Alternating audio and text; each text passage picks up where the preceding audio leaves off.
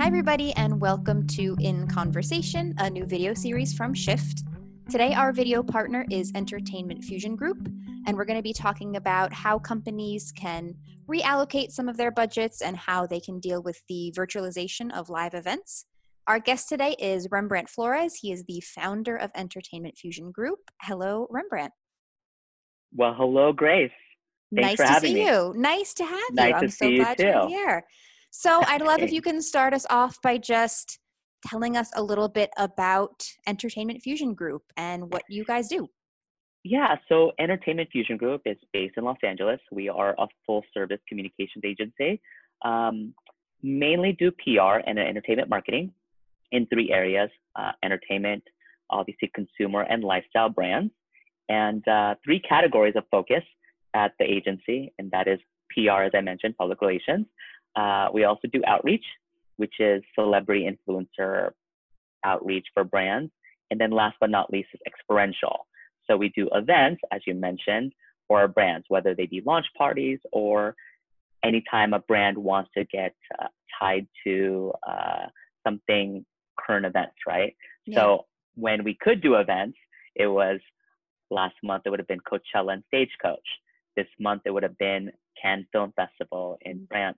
But yeah, so we would help sort of organize and find those opportunities for our brands. I want to dive in specifically to the event piece. And I know there's kind of two sides of this. So one is, as you mentioned earlier, the events that you attend just as kind of a networker to meet people in the industry and to meet new clients. And I know that's probably a big piece of your business, but also more specifically, the events that you would showcase at or produce specifically for your clients. So pre-COVID, can you talk a little bit about the importance of live events in the day-to-day work that you do? It was obviously super important. I mean, we built a business around that, right? So if I'm being honest, it was 50% of our business. And that 50% is now gone, right? But pre-COVID, it was really important. And we did an event literally the week prior to shelter in place. And it was to launch a beauty brand, a CBD beauty brand called American Vanity. And we did it at the Sunset Tower. It was about 150 people. And we were launching this skincare brand, which is amazing, by the way. I have to give it to you, by the way. Please. American Vanity. We all need skincare, especially when we're doing all these Zoom calls, right? But anyways, hugely successful. Every important editor, writer was there in not only the beauty space, but the entertainment space. It's a great way for these writers and these editors to see the brand up close, right? There's only so much you can do when you're just talking about it or you email pitching them or sending them product, but they want to talk to the founder. So it's great for them to meet the women who started the company. And again, see, feel, touch. And then they want to be around people so they can all relish together how amazing the product is or whatnot, and try the product in person. So I think that, again, events were important and are important. And I think that most brands, especially if you're launching them and no one's ever heard of the brand, they definitely need to see it in person, to feel it and touch it and see it. And they want to see other people's reactions to it, not just their own, right? So they want that, they have that mentality of that herd mentality, right? Saying like, oh my God, did you like it? What do you like about it? I like it too. You know? Build that excitement. So that's exactly. Yeah. It's the good and bad. So people like that herd mentality, like I mentioned, where if their friends like it, then they think that they have to like it too. Yeah. Or if they don't like it and they want their friends to go like, aren't I right? It's not good, right? Or is it good? Or, oh, it is good. Yes, it feels great. So I think that that's the important part of events is having that one-on-one interaction with that brand. So I can imagine as the realization of what was happening started to kind of sink in. And if your memory is the same as mine, it happened pretty fast, where within the course of maybe 1 or 2 days, it became very, very clear that not only could we not even be in the same rooms and offices together, obviously no large events are happening. So can you talk me through that kind of thought process or even the reactions you heard from some of your clients? Maybe you had events already planned or they were hoping to launch an event. What was that first couple of days like? Let me tell you, remembering back 50 days ago, we were actually in the middle of launching a tech product. It was an app called Watchworthy, brought to you from the folks at ranker.com. And the good and the bad. It was, I think, we had to do an event, right? I mean, again, it's a brand new app. Everyone needs to know about it. We already had our list. We already had an invite. We were literally, we didn't send out the actual invite, but we did a save the date, right? We already sent it out, literally the week of when this all went down. And so we're like, okay, we're still doing the event. We're still doing the event because I think shelter in place was probably the 12th or between the 12th and 17th, depending on what company you're at. Our event was March 31st. Okay. Yeah. So literally every day we would check the temperature via the news, right? Right. CNN every day. I go, okay, we have to stay home. Okay, can we still do something where make it smaller, make the event smaller, make the launch smaller? Maybe it's only 10 people, you know, talk about how amazing this app is, right? And Watchword is all about finding your favorite TV show to binge on. So what better time? I hate saying that this was Very perfect timely. for this time, but Yeah. it was. It was like, what TV show should I binge on next, right? Yeah. And everyone was home, so we thought like, oh my God, we should do an event still. But then slowly, again, every day we watch the news, and my client would be like, okay, what do we do? What do we do? What do we do? And I have to remain calm, and I have to, again, you know, I'm the expert here, but I'm not the expert in this situation because none of us have been through this situation. None of us have gone through a pandemic. So, you know, if we did, then I would already tell you like, nope, we're not doing an event. We'll do this virtually. But that wasn't the scenario that we were in. But I think it was actually the I don't remember the exact date, but I think it was the 17th and 18th that I decided to pull the plug. So it's literally 2 weeks prior to our event on the 31st. And then the client would go, okay, what do we do with the money that we allocated to the event? And so I go like, I had to think fast. I think on my feet. I'm like, okay, well, since we can't do a physical event, and I didn't know at the time how to do a virtual event, to be honest with you, and I didn't think about Zoom being now the obviously the de rigueur way of doing virtual events. But I came up with the idea of like, okay, well, why don't we just do an influencer launch and then target a bunch of celebrities and influencers to talk about Watchworthy, their experience, their real experience with Watchworthy, and then share it socially, shared on their Instagram stories and whatnot. And that's what we did. We literally did that every week.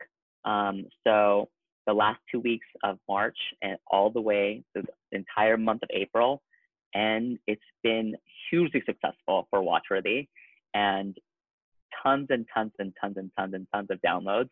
And people are using it because, again, the perfect time to use it. And now they're seeing all these stories from all their celebrities and influencers that they're watching. And so it all made sense and it all worked out. And again, it's all timing, luck, and I don't want to say that I willed it, but it really, really worked out for this specific brand to do a digital campaign versus a traditional physical one. Yeah. So as you're kind of making these decisions in your company, so I assume this has happened more than just to that one event. So you have a client who maybe has a physical event planned, and you have to now make the decision: do we take this virtual?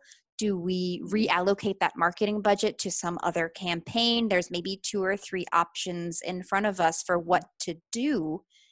How do you make that decision in the best interest of the client to go virtual or to pivot entirely? Yeah, I mean, it it does have to be sort of a team effort, and everyone has to agree, right? Or the majority has to agree. So I have a perfect example of this. I am an advisor to a brand called Yes and Yes And's an eco fashion or an ethical fashion company. They make the most amazing clothes, by the way. Take a look. I'm sure you'll like some of the stuff. But they were always going to launch April 22nd because it was Earth Day, right? Mm. And so there was just no way, again, to do a physical event, which is what they were supposed to do. And immediately, again, from my experience of doing something completely different for Watchworthy, I said, you guys still have to do an event, but it just has to be virtual. Mm. And that's what they did. So they decided to do a virtual Earth Day summit on April 22nd, and it was amazing, let me tell you. So basically, they had a panel of a bunch of celebrities such as Amber Valletta, Alicia Reiner, the founder Marcy Zaroff, Susie Amos Cameron, and so on and so forth. So to talk about eco fashion, to talk about sustainability, to talk about Earth Day overall, and then they even had a sound bath session for 15 minutes to start it all off. And then I think the numbers came in, they just sent me a recap that over 1,000 people RSVP'd and just under 1,000 people all joined in on the Zoom for this 2-hour event. Wow. And again, it was probably the first event that I was sort of associated with that was virtual, but I was super impressed. And obviously there's a lot of technical difficulties that can happen on a Zoom event, but I think that was the perfect example of how successful an event can be in this new world that we're all trying to get used to, this new normal. I think that's an example in the way that we have to look at now of how this could go, and then what else could we possibly do to make the experience even better. I mean, I'm sure that all of us are tired of looking at a screen for all these meetings and for these events, but how do we make it so it is more palatable to these people? My suggestion, doing sort of like a post-mortem on this is like, a lot of people, want to engage, and instead of engaging with just those people, maybe they would engage with a smaller subset of people. So maybe another room within that Zoom where they can talk to each other, like breakout rooms. I think that would be really great. But I think, again, as we think about this, because I think we won't be going back to doing these experiential events the way that it once was. It's going to be really gradual, but I think for this next year, there are going to be this social distancing measures in place. So an event that used to be able to have 100, 200 people, maybe you could only have 50 people, and you have to be a certain length away from each other, whether that be 6 feet, or maybe it's going to be eased up a bit where it's going to be 3 feet or something like that, depending on how big the square footage is of the event space. It's going to be very interesting to see. But again, I think that I've been lucky enough that our clients have found a way to make it work. And we have to move forward, and we have to launch. We can't not launch a brand because of this. It's just finding smarter ways, finding these alternatives to launch under these very, very never been seen before times. Right. Totally unprecedented. Yep. Thinking about the brands or the clients of yours where you decided against the virtual event route, you decided to reallocate that budget or just, find a new marketing strategy for that brand or that launch or that app. How do you make sure that value that the client expects to see at a live event is kind of translated, and it's never going to be a one-to-one? Obviously you can't replicate the experience of standing in a room with people and experiencing the same thing all at once, but how do you kind of redefine those measures of success, or work with the brand to make sure that they're seeing a result from the campaign Mhm. similar to what they would see from a live event, or is it just a completely different venture altogether? I think it's a combination of both. In terms of what the example that I gave you with Watchworthy and the app launch, those were the conversations and those were the questions that you asked were the same questions that we asked, right? So the client would say like, okay, so if we did the event, which we're obviously not going to do, there would have been about 150 people there, right? Right. And those 150 people have how many followers? If they were going to talk about attending the event and then putting it on their Instagram stories or put on their Snapchat or whatever. And so we calculated that out and that became X amount of numbers, right?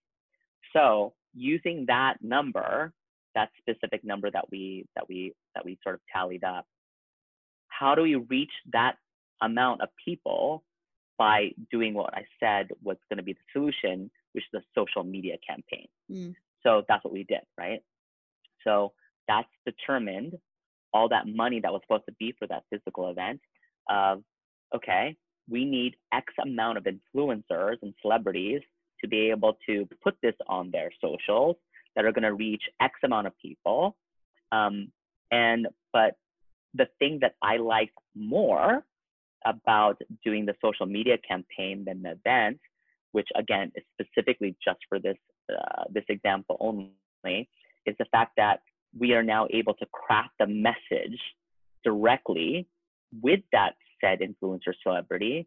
So we know exactly what's going out, how it's going out, how is it being positioned, and then and there we would be able to monetize because we would be able to put in like a swipe up feature or whatever, so they can actually download right away, right? So if we were doing a physical event, all those celebrities or influencers, they're not getting paid, right? They're going to a party and they're there to hang out. So they would tag Watchworthy or Ranker or both or whatever, but we're not able to craft that story and tell them like, hey, you have to use a swipe up. Hey, you have to use the handles. We can't because again, they're doing, they're going as a guest of ours, right? Versus the social media campaign for Watchworthy, then we're able to tell them like, hey, here's the brand, here's the app. Do you want to do this? Do you like it? And they all said yes, hence why they decided to partner with us and tell their audience about it.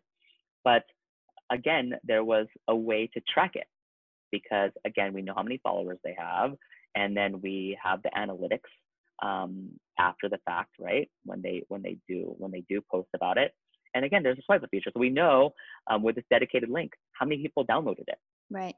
So to me, it worked out really, really well. And again, very lucky that we were able to go this route for Watchworthy, because you can't do this with every brand.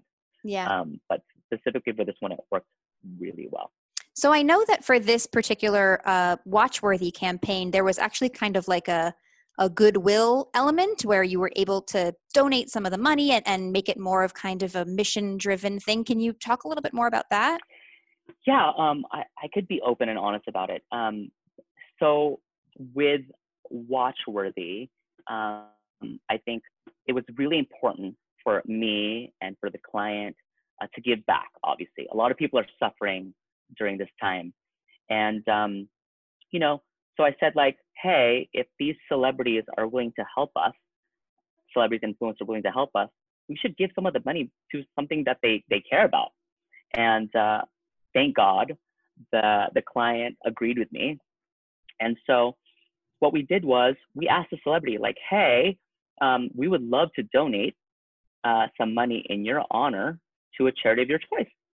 And thank God all of them chose something that obviously is doing something with the front lines of people who are literally on the front lines, or with families who are in need. So Feeding America, for example, Baby to Baby, who's helping families with food and diapers and whatnot. And I had a celebrity or two who want to give back, because we have to realize not only humans are affected, but animals.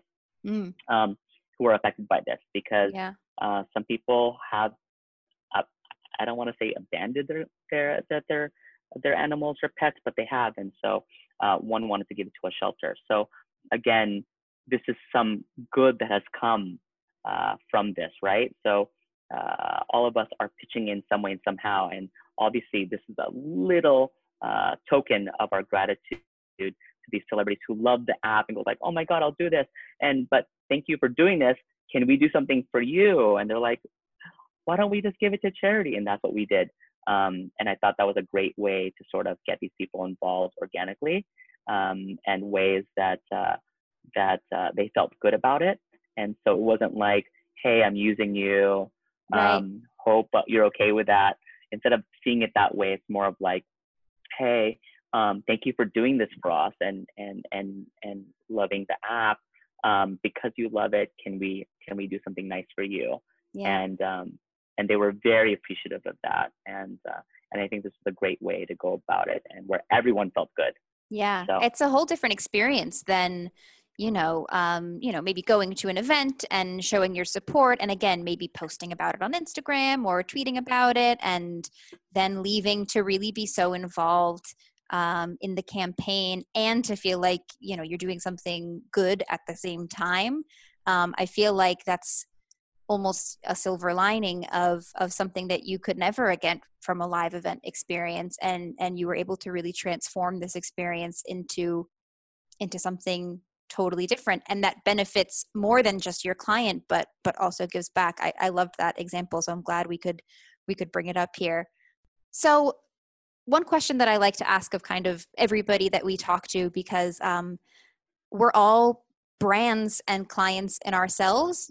Everyone here is in the business of getting our brand in front of new audiences and finding new customers and finding new people to connect with. So internally, as a marketer, as you're trying to get Entertainment Fusion Group in front of new audiences, and obviously you're still trying to get clients and brands involved, how have you changed your own marketing strategy internally to make sure that you're still staying in front of your own audiences? yeah, so I think we've done a pretty good job of, you know, I think a lot has to do with staying in communication with your audience, right? And that's what we've done. Obviously, doing things like this are very, very helpful. And there have been a lot of opportunities where they do want to speak to brands, they do want to speak with agencies or people like myself. So I think that's one way we've sort of have been kept in the conversation. And another thing is that just by doing good work, obviously we can't do events right now, right? So again, like I mentioned earlier, 50% of our business is gone overnight. So we really need to focus on the rest of the business, which is again the talent outreach, the now virtual events that we can potentially do for our clients, and then the traditional PR. Because at the end of the day, we still need our clients out there. We still need to sort of break through all the noise that's out there, but doing it in a very respectful way. Yeah. Yeah. And that actually speaks to my last question, which I do like to ask of everybody as we all work in, slightly different facets of the industry. A huge part of my job actually is also live events. I was an event planner in a previous life, so it's very, very close to my heart. And I'm curious, your imagination of 6 months from now, a year from now, a kind of post-COVID era, what does the live event space look like? You spoke to it a little bit earlier around maybe they're just smaller, maybe people are just more careful, but thinking about brand events, experiential events, weddings, is this a fundamental change that we're going to have to kind of, this is a before and after scenario where Yeah, it's never going to look the same? yeah. I don't think it's going to be the same until, and I think this is where it gets a little tricky. I really do that we will go back to normal in that old way of doing events and having big scale events, having a Coachella, having concerts, weddings, all that stuff, once there is a vaccine, Mm, right? once we have that vaccine where it can be used and available to the masses, we'll be fine again, right? Just like the flu, just like everything else that's come before COVID-19. But until then, that's when we have to literally go, okay, why are we doing this event? Do we need to do this event? How are we going to do this event since we've chosen to do a physical event? And then it's all going to be determined by our government, right?